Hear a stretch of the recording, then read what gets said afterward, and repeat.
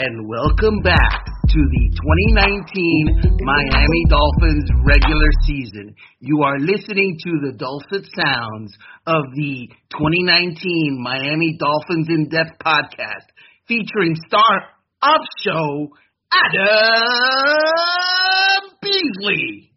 Hello, friends. Welcome back to the fun that never ends. I am caddy of show Armando Salguero. I would have to say that introduction is going to be by far the most exciting part of the next week, don't you think? It's going to be perhaps the most exciting and definitely the least interesting. So the Miami Dolphins and the mighty Washington Redskins. This would be a great game in 1973. This would be an awesome game in 1983, around January. In 2019, how the mighty have fallen, Adam. Yeah, it's not the toilet bowl, Armando. It's the Tua Bowl. Yeah, that's, Yeah, that's fair. That's fair. There's going to be a couple of those. There's going to be quite a few of those. Let's start with the Redskins if we can. So, is this the first week that the Dolphins are facing a team in greater upheaval than themselves? Oh, without question. And we don't know how the rest of the season might play out, but this might be the only time all year that the team they're facing is in much worse shape. Look, when the president of the team, the day that he fires the head coach after 5.5 years, says, I think we have damn good culture, and everybody internally laughs that was at that press conference, you know it's a dumpster fire. Yeah, it's, I don't know why teams say and do stupid things, but the Redskins do have the market cornered on saying and doing stupid things. Having said that, they have a better roster than the Miami Dolphins. Oh, yeah, there's no question about that. Yeah, I mean, they tried to win this year, so they're going to have real players. I look at, so I get it. They're not a good team, but I believe that they haven't maximized on the talent that they do have. When you look at guys like Ryan Kerrigan, they got the rookie from Ohio State, Terry McLaurin. They got Vernon Davis. Morgan Moses is a solid guy. Brandon Scherf is a solid guy up front as well. Adrian Peterson is on that team. Mm-hmm. Jordan Reed is on that team.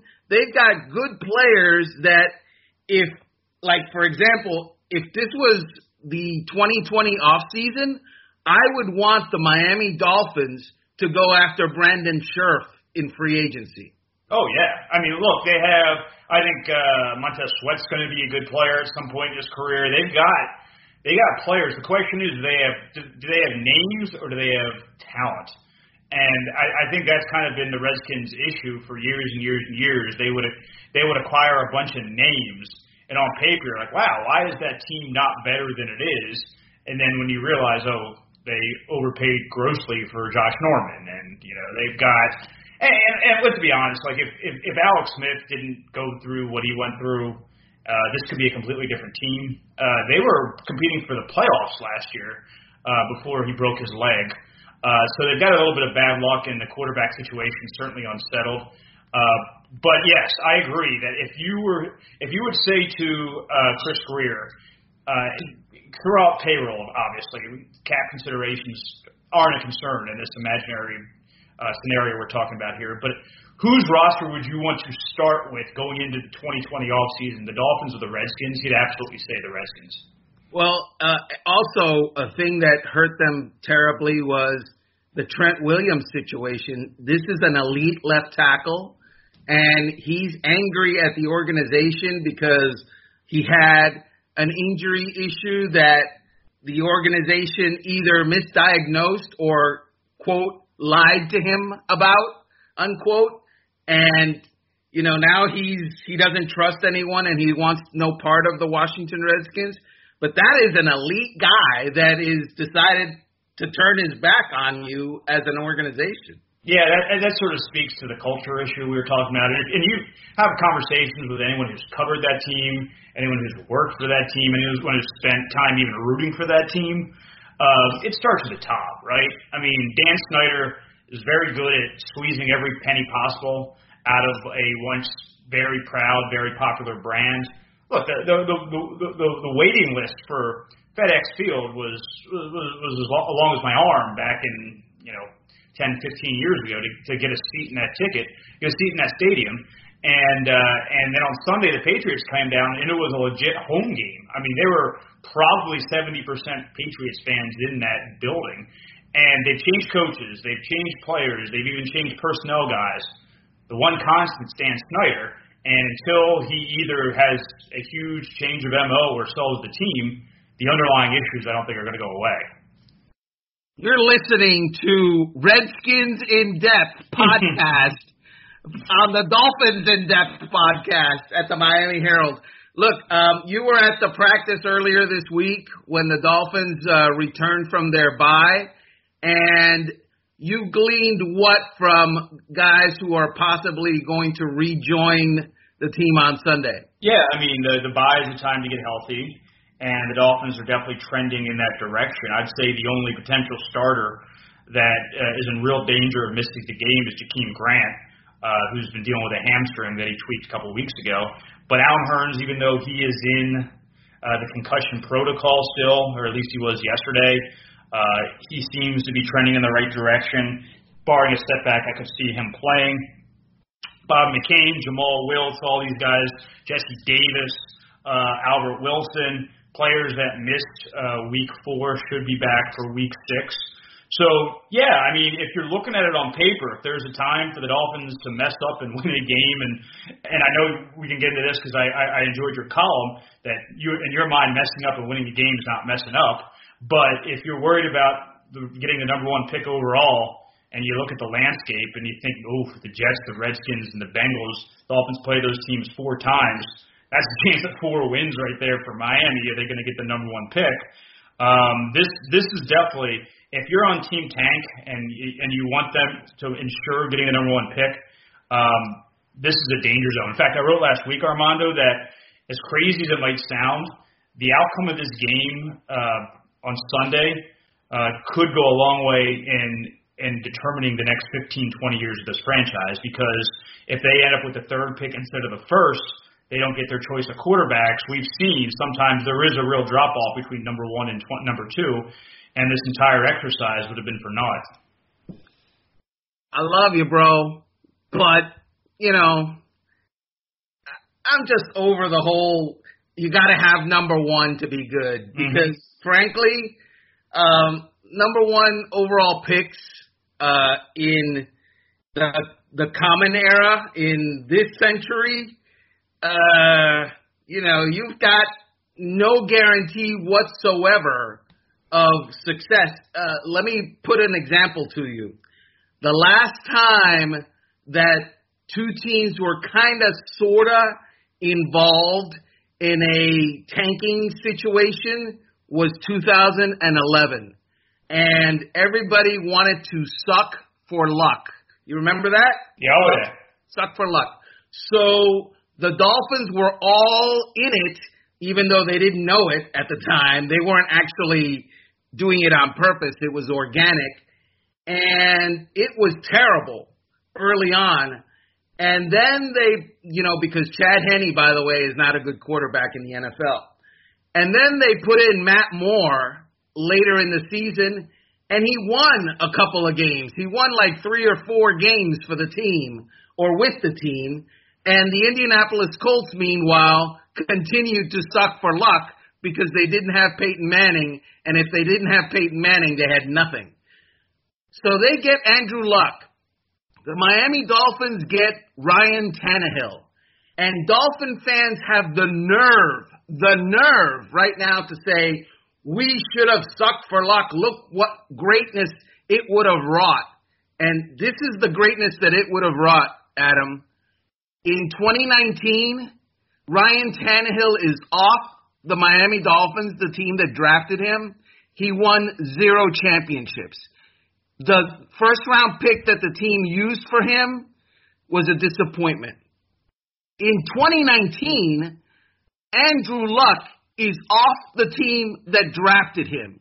He won 0 championships, and the first overall pick that the team used for him wrought nothing, no championships.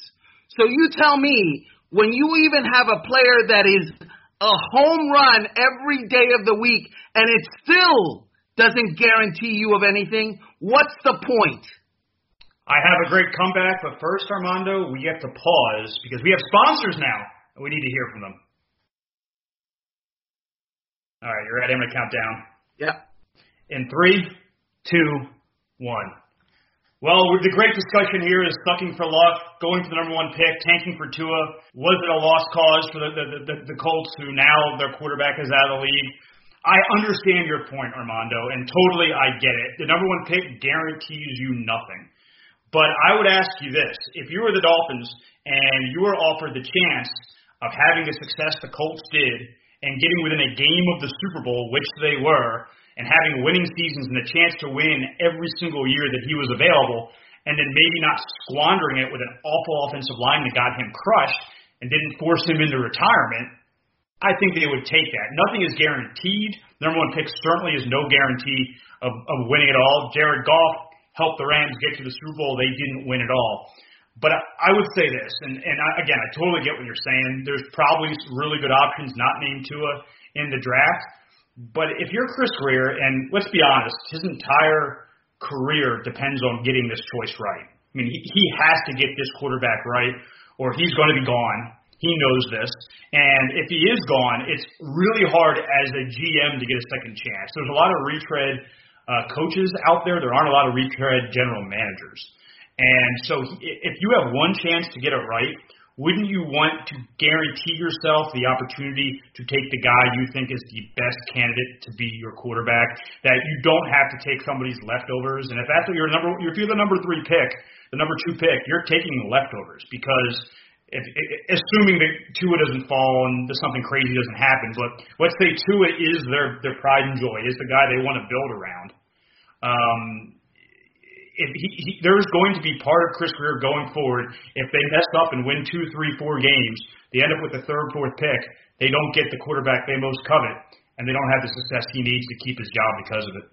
All right, so break down what you just said. The part about if they mess up and win 2, 3, 4 games, you know what the chances of that are? Not good. like 2%. They're not. Come on, man. They're not going to win 2, 3, 4 games. They're not. They're just not. I mean, what, is 27-year-old Dan Marino walking through that door, or what? You don't think that it could beat the Redskins and split with the Jets? I think that it's interesting, and maybe we should discuss the Jets a little bit. So Adam Gase is getting roasted in New York, right? Because the Jets are just as winless and just as pathetic looking as what the Dolphins are looking like right now, except that they're not tanking, and the Dolphins are doing this on purpose. So it's a bad look for Adam Gase in the nation's largest media market and the financial capital of the world. Having said that, his quarterback's not played except for one game. And the one game he played, they took a lead late into the 4th quarter. So against a team that's 4-1 right now. So slow your roll. The Jets suck. You know what? Their middle linebacker, or one of them, C.J. Mosley, he's missed 3 games. Osemele, their guard, one of their big free agent guard pickups, he's missed the last 2 games. Their tight end, he's been on suspension and hasn't played. And that quarterback that we talked about, he's missed 4 games. So the Jets look really putrid, but they're going to kick the Dolphins' ass. I would say probably. But I would make this argument, and we both obviously think a lot of Adam Gase. I thought that he should have not been fired. I thought that he deserved at least one more year here. But did you watch Steelers-Ravens on Sunday? I did. You obviously saw the hit that happened to Mason Rudolph. Did you see what Devlin Hodges, who was a nobody, who wasn't even supposed to be on the roster, did? He looked pretty good. Because the Steelers have a good group of surrounding players, and they had some pretty creative play calling. Are you going to tell me that Devlin Hodges is any better than Luke Falk or whoever it is that the Jets are going to start at quarterback this week? No, you think he is? I think that Luke Falk should not be in the NFL. He has as much chance to succeed as an NFL quarterback as you. He is awful. He is terrible. So you think Devlin Hodges is bad? I can't believe we're debating this. This is a fantastic argument. This podcast has gone in the direction ever I thought it would be. But you think there's a huge difference in talent between a dude who I didn't hear of. I'd never heard of Devlin Hodges before Sunday. I don't know if you had. I had never heard of the guy. Dude, you don't know. Oh, wow. He's very popular in the Hodges household at dinner time. He's there all the time. I will give you $1 tomorrow at Dolphins camp if you can tell me what school he attended. It's Samford. Oh my God, you Google that. No, I didn't. How can I Google that? 0.2 seconds. Come on now. Voice recognition. That's awesome. Congratulations. I owe you $1. Thank you. Thank you very much. Interest-bearing loan by tomorrow, it should be $1.03. So, look, Adam Gase's major problem is he trusts himself too much, and he thinks – Adam Gase once told me – this is a true story, okay? Remember when Tannehill went down in 2017 in the third day of training camp or the fourth day of training camp? And everybody's like, oh, my God, who are they going to get? Who are they going to sign? Who are they going to find? He was like, look, I've got a plan, but honestly, it's handled. I can make you look good as the quarterback of the Miami Dolphins. He's saying this to me. To me. And wasn't part of the quote a tree stump as well? I think there was a tree stump he threw in there as well. I'm telling you, well, a tree stump would probably do a better job at playing quarterback than I would. So there's that. But the point is, that's his mentality. It's wrong, by the way, but that is his confidence level. And it obviously transferred over to Luke Falk, who plays like a tree stump. Terrible. He is the worst. And I can't believe that Adam Gase actually rolled him out there and thought that he had a chance. He's awful. What this tells me is that he thinks Jay Cutler is done. Because I can't imagine that he thought a better option than Jay Cutler were the quarterbacks that he's thrown out there in the last couple of weeks. Well, look, he thought that Sam Darnold was going to be ready for this last game. Mm-hmm. And gave Sam Darnold, I think, like 95% of the snaps in practice last week. And then, oops, on Friday and Saturday, no, his spleen is still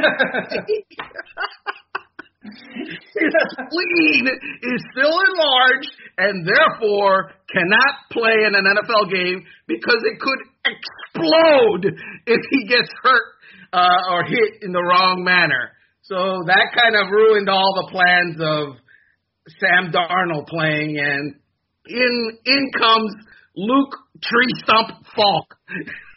Well, now I know the way to get out of covering practice this week, if I want a quote-unquote sick day, is, hey, Mondo, I can't come into work. My spleen's going to explode.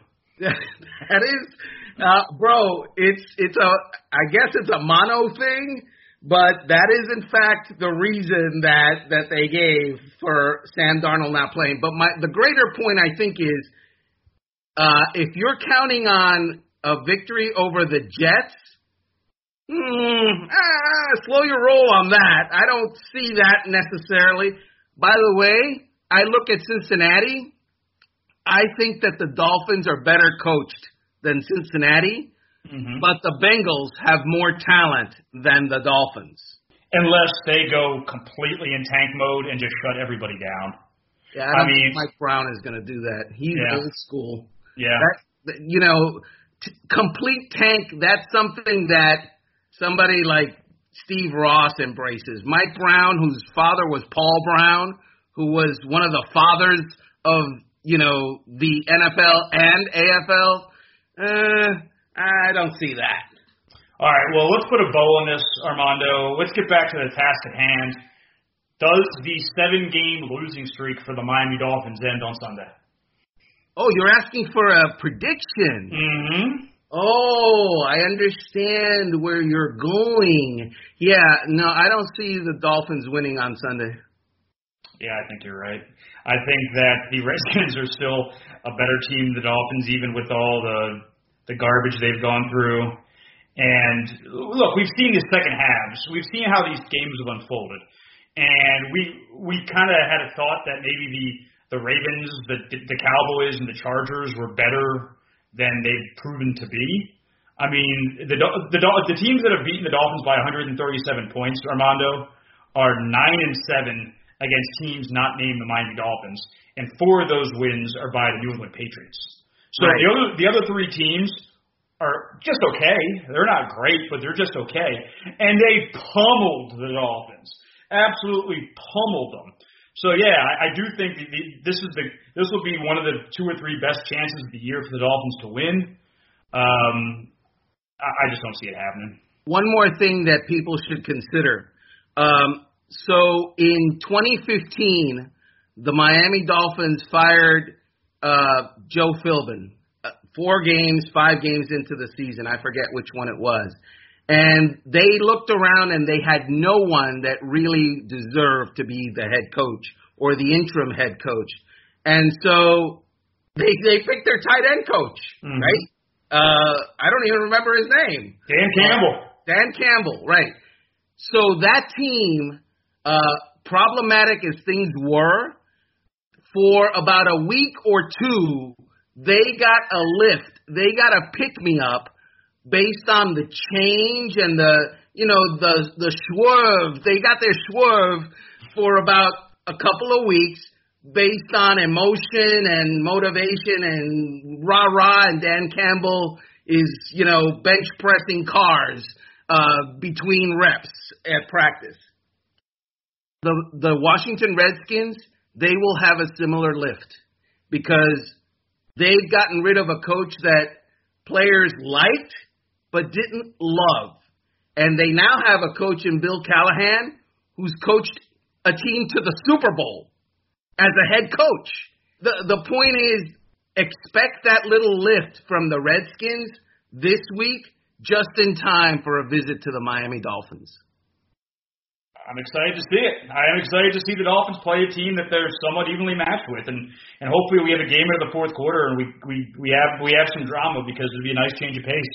It'll be interesting. We appreciate you joining us this week again for the edition of Redskins in Depth with Adam Beasley and Armando Salguero. Next week it'll be who they playing next week, Adam? The Bills. Oh my, that'll be interesting. Anyway, so we appreciate you joining us. Tune in next week.